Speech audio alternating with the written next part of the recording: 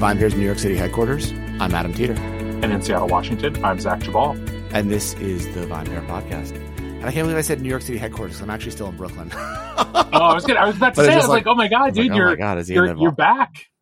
No, I mean, we're in the process. We're definitely going to reopen the office in the next few months. But yeah, I'm still in New York and still in Brooklyn. That's okay. It sounded good. Yeah. Thanks, man. And it's aspirational. Let's put it that way. It is. So you're moving, huh?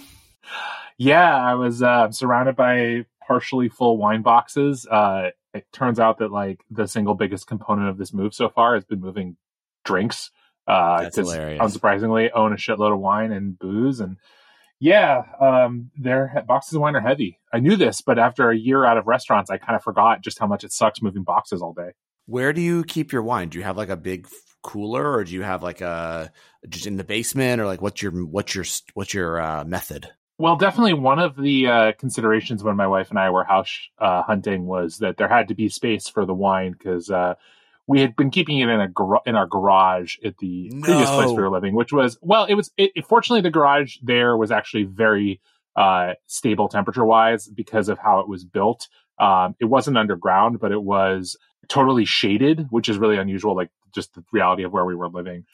So it worked reasonably well, and we kind of made do. But now in the house we bought, we have a basement, which is where the vast majority of the wine will live. I also, because I'm this kind of person, also rent like a storage space at a wine storage facility, actually very close to where we live now, where like the stuff that we're really collecting lives. So like the stuff that like has real potential. Well, not that we're collecting it to sell eventually, but if theoretically we were going to sell any of it, that stuff is all a temperature controlled warehouse. And the other, God knows how many, like 500 bottles of wine are just here in our basement now, or almost all of them. 500 bottles of wine in the basement? Just about, yeah. I was counting. Wow, I it's thought like I had a lot of wine. 82. Wow. Well, out here in the West, we got lots of space, so that is insane, man. It is. It really is. And in moving, I was definitely like, why do I own all this wine exactly? Because much of it I'm not sure if I'll ever get to drink. Although that feeling is starting to fade because I was like, oh man, like, maybe over the summer we can actually have people over and open like more than one bottle of wine at a time instead of one, which is like a novel concept, or feels novel after a year of, like opening a bottle of wine at most per day. So what have you been drinking then? All the wine that you're backing? I was joking. Actually, it's very funny. My wife and I were going to have had dinner last night, and I was like, we ordered like some fried chicken from a place near us, and I was like, she was like, what are we going to drink? And I was like, oh, we'll have some champagne. Oh no, that's all over at the new house. So because we haven't moved like the beds and stuff, so we ended up kind of drinking just some Chardonnay that I had lying around that was like, honestly, samples, and because I didn't particularly care for it, I'm not going to say who made it. And it was like, and this is going to be the worst moment of this podcast. I was like, this is what it must be like to not be a wine professional, because I have like 11 random bottles of wine in the house and none of them go with what I'm eating.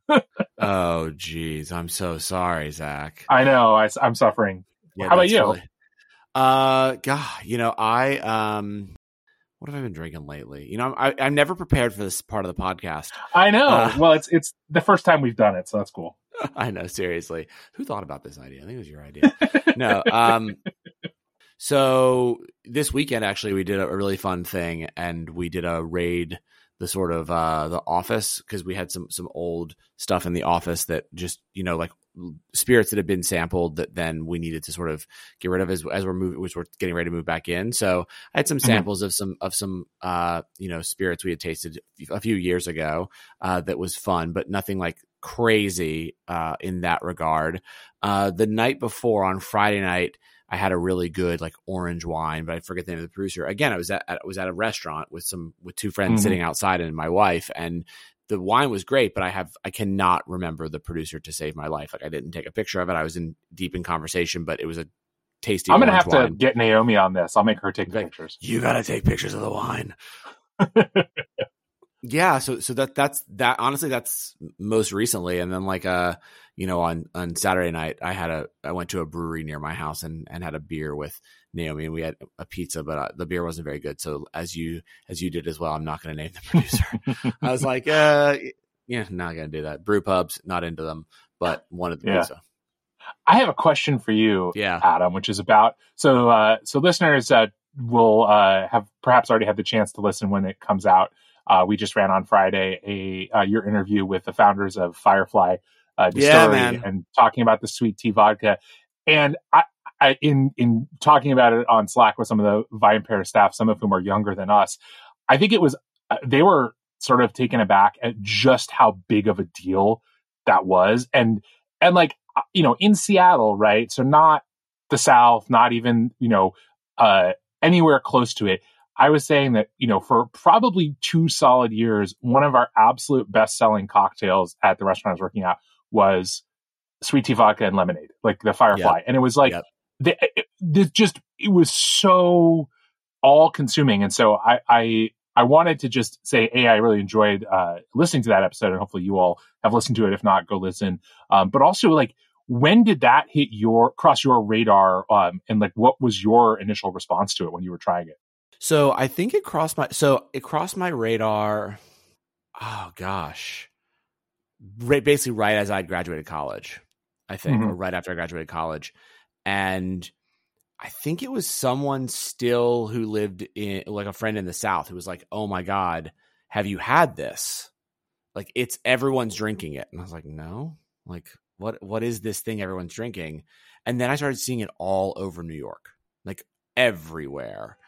And I remember thinking, wow, like, sweet tea vodka, but everyone was obsessed, and it was just like the hot thing. And I remember I'd see it at parties. People were, like you said, mixing it with lemonade, mixing it with more tea, all this kind of stuff. And it was the rage. And then, it kind of, its rageness kind of, you know, moved on for something else. But for a while, people, you know, it was like the new Fireball, but not Fireball, because obviously it wasn't this hot thing you're supposed to take shots of.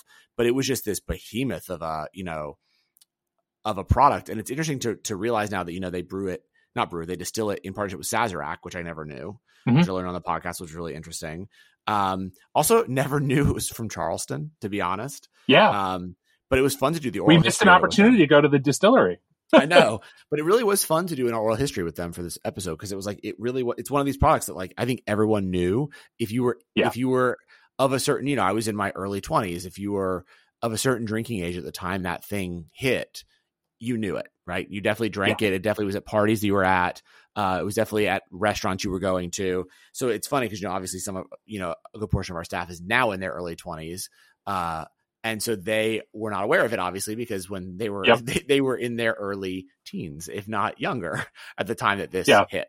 So, you know, that's why they wouldn't know Firefly. I'm like, what is this? What is this? But yeah, it was a lot of fun to do.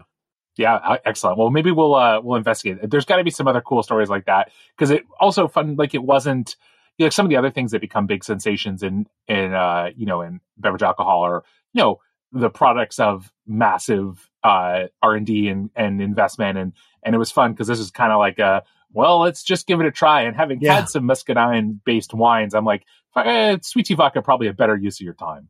Totally. So, you know, today's episode is, you know, devoted to sustainability and Sustainability Week. This is the first day of VinePair Sustainability Week. So we are doing an online festival about, what sustainability means and all those good things. And one of the one of the events of Sustainability Week, if you have not registered, is going to be a live podcast recording tomorrow night, if you're listening to this on Monday, so Tuesday. But VinePair Sustainability Week is, you know, having conversations with winemakers about sustainability. We're doing, you know, food and wine pairings, some 101 classes, etc. Tonight, actually, if you're listening to this podcast on a Monday again, is a 101 on Pais, which is, you know, a sustainably made wine in Chile. But I thought we could take this opportunity to sort of just talk about sustainability in general, sort of, you know, why consumers should care about sustainability, you know, what it sort of means. And, you know, when you became aware of, you know, sustainability as a thing that wineries and wine regions were sort of broadcasting to trade, especially. Yeah. Well, I think you kind of got to that last point where I kind of want to start, which is one of the most important things. One of the most important things I think in this conversation is understanding that the conversation around sustainability, I think, is an incredibly important one, and one that I'm glad to see has become a bigger and bigger part of the broader conversation around beverage alcohol broadly. And part of the reason for that is because I think sometimes, a few years ago, maybe, I think it was very popular for wineries, breweries, potentially even distilleries, et cetera, to focus on only one portion of what I would consider sustainability, which was sort of the environmental impacts of what they were doing. And obviously, that's a hugely important element. I think it's wonderful to be conscious of and supporting of organic agriculture in all its forms. I think to think about impacts in other ways, water usage, all that kind of stuff is very important in one's carbon footprint and all of that. But sustainability, I think, and why I'm glad that it's the sort of way we're choosing to look at these things goes beyond that. It encompasses those kinds of things, but also looks at a lot of other elements that the beverage alcohol industry has really been forced to look at over the last couple of years in terms of equality and access, in terms of things like living wages for and benefits for employees, for the ways in which consumers, producers, the trade and media interact with one another and support one another in sort of a positive and healthy way. And in that sense, I think it's a really a pretty new conversation. I mean, I think that, wineries and breweries have been broadcasting information about their, green practices for a while now. It's still not totally common for them to talk about labor practices, in part because some of them, frankly, have kind of shitty labor practices, even if they are organic or even if they are biodynamic. And I think it's important for us in the media and on the trade side in general, and as consumers, to push this industry to consider all of these things and more. I'm sure I've forgotten important things to kind of bring this conversation to a level where we're not just talking about one facet of sustainability. Yeah, I agree. I think it's a lot more, and I think I'm glad we're having the conversation about sustainability. But I'm also, even happier that we're starting to have a conversation about what it actually means, right? Because I think we have this group of people who talk about it a lot now. And by group of people, I mean wine professionals, regions, et cetera. But I think the idea of what it is actually so much more impactful than I think people realize. Like, I think when I first started coming into wine, and I promise you, this is what I used to hear from certain people. Oh, well, sustainability just means that like you don't want to bother getting the certification to like farm organically, or that you're just like you're not really biodynamic, you're just sustainable. Like, what does that mean? What does that mean? But actually, when you start talking to people that really believe in sustainability, it actually has so much more to do with everything about wine on top of the farming, right? It has to do with like the people and how you treat them and how you pay them and how you take care of them. And, it has to do with the kind of products you're using in the winery, right?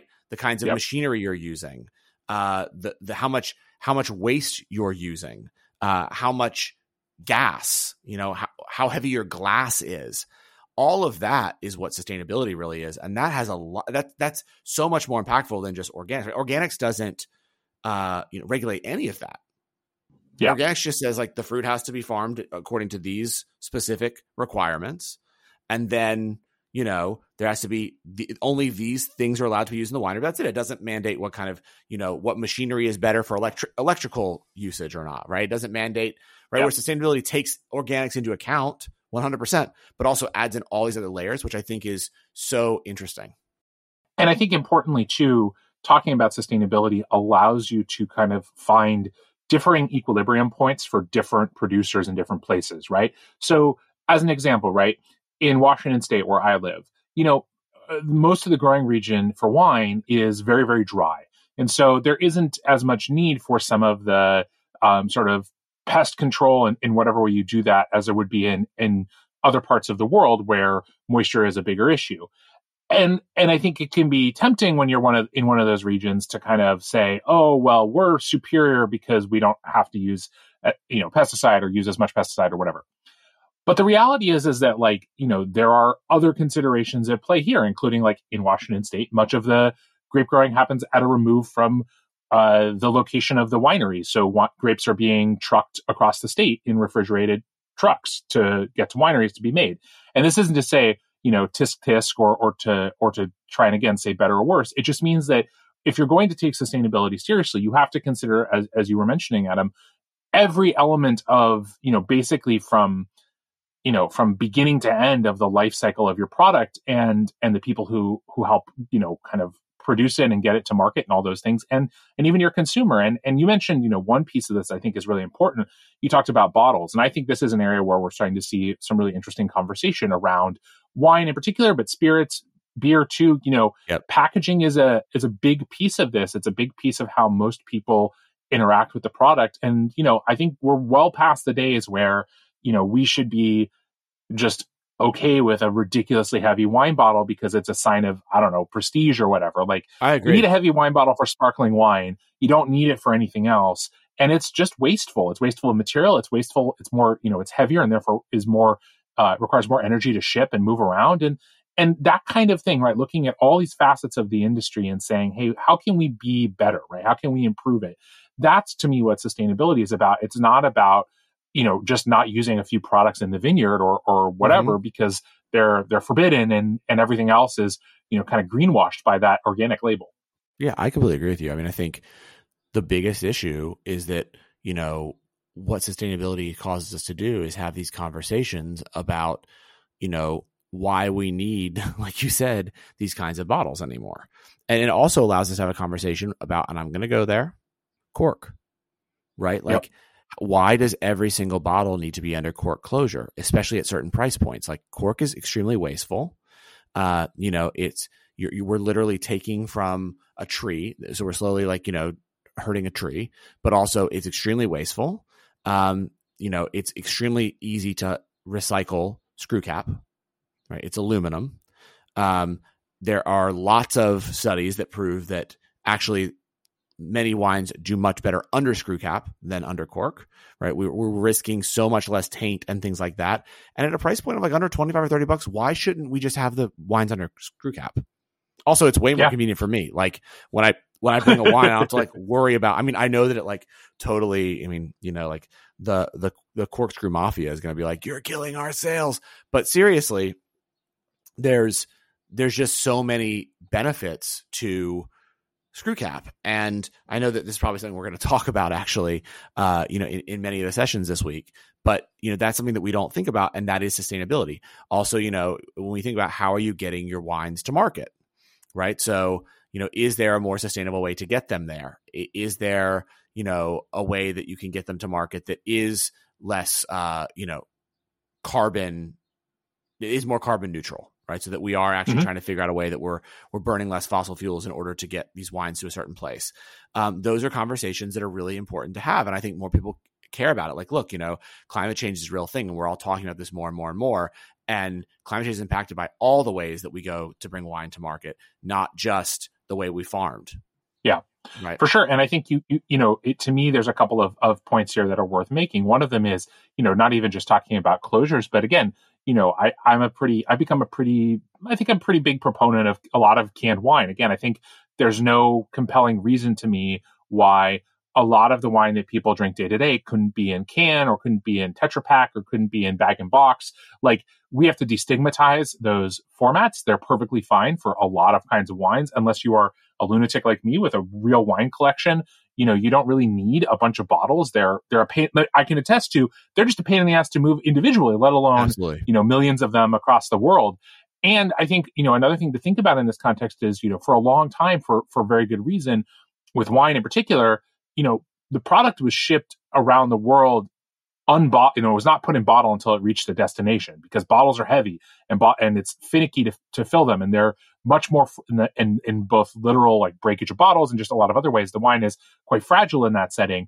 And I think, you're seeing some of this happening, but I think it could stand to be even more so where, if we lose some of the preciousness around, wine in a certain way, putting wine in tanks and things like that is fine. It's not damaging the wine. And again, for most of the wine that most people consume, it would be much more efficient and much less wasteful to bottle locally, or somewhat locally, as opposed to bottling at the winery half a world away and shipping those, cases of wine bottles around the world. That's a lot of packaging that's being shipped just to get it to your door or to your store.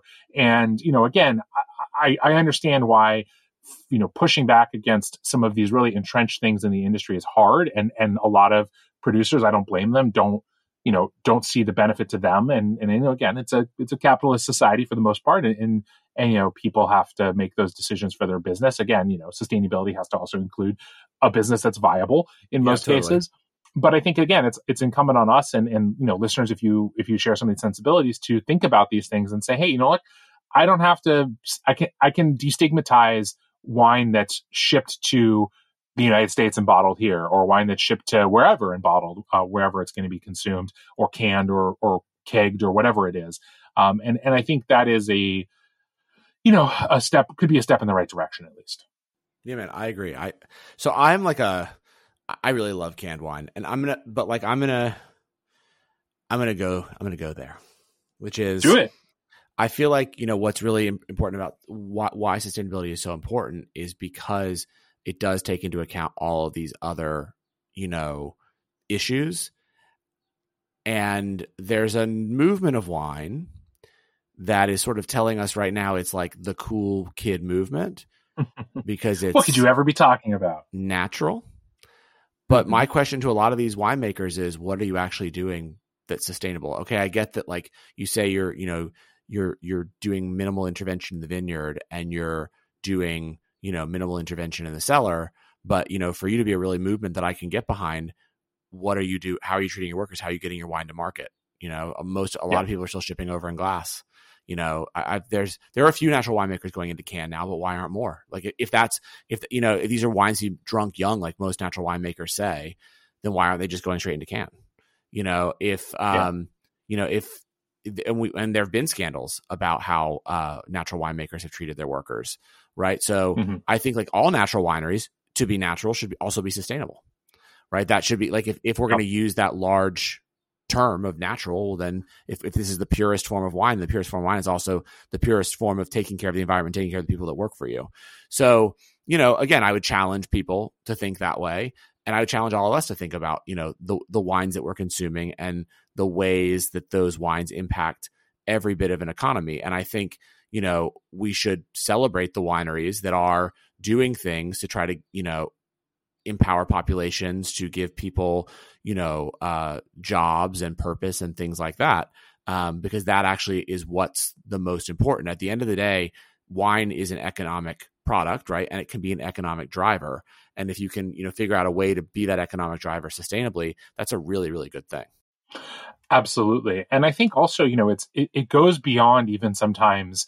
I think we talk a lot about the direct impact, right? We talk about the environmental impact of a winery. We talk about, the way that the company may treat its employees, but it's also about the surrounding community too. And I think that's another piece of this that's important, and where we have both opportunity and unfortunately situations sometimes where breweries, wineries, distilleries are bad neighbors, and obviously lots of examples where they're good neighbors. I don't mean to say one or the other, but I think it's where covering this beverage alcohol has become a deeply complex task. I think it's made all the more fascinating and rewarding and rich by kind of adding all this nuance and dimension to it.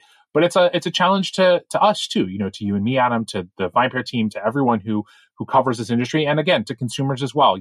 Not every person listening is going to give a shit, and that's unfortunate but real, and that's fine. That there's obviously lots and lots of product out there that where none of this stuff is really a consideration, and the taste or the price or whatever are the thing that matters, and that's cool too. And obviously taste and price have to be a piece of sustainability too. The product has to taste good, it has to be affordable for exactly for enough people. But at the same time, looking at the question, when I was younger, to come back almost to where you started this, when I was younger in the beverage alcohol industry, I thought for a while that the only thing that mattered was how the product tasted, right? What was like in my glass. And I think there was a certain, frankly, privilege and naivete in that mindset. And as I became more established and learned more and traveled more and met more people, I realized that as, whether it was as a podcast host and writer, as a beverage director or what, I had power to, affect change, or at least to say in my space, hey, look, these are the things that are important to me. And yes, obviously the taste is important. It has to be. But all these other things have to matter too, or at least they mattered to me and they matter to me. And I think it's important to sort of keep that in mind for all of us, if these are things that matter to you, and that, we do, your decisions, whether you're a member of the trade, a member of the media, or just or a consumer or whatever, the decisions you make, the things you buy, the things you stock, the things you cover, and the things you don't have impact. And we have to be a part of the movement towards sustainability as well. It can't just all be put on the producers. Absolutely. Well, Zach, this has been a great conversation as always. We hope that everyone listening, if you catch this early enough during Sustainability Week, will be able to join some of the awesome events we have happening on our webinar platform throughout the week. And yeah, Zach, I'll see you right back here next week. Sounds great. Thanks so much for listening to the VinePair podcast. If you love this show as much as we love making it, then please leave us a rating or review on iTunes, Spotify, Stitcher, or wherever it is you get your podcasts. It really helps everyone else discover the show. Now for the credits. VinePair is produced and recorded in New York City and Seattle, Washington by myself and Zach Jabal, who does all the editing and loves to get the credit. Also, I would love to give a special shout out to my VinePair co-founder, Josh Mallon, for helping me make all this possible, and also to Keith Beavers, VinePair Tastings Director, who is additionally a producer on this show. I also want to, of course, thank every other member of the VinePair team who are instrumental in all of the ideas that go into making this show every week. Thanks so much for listening, and we'll see you again.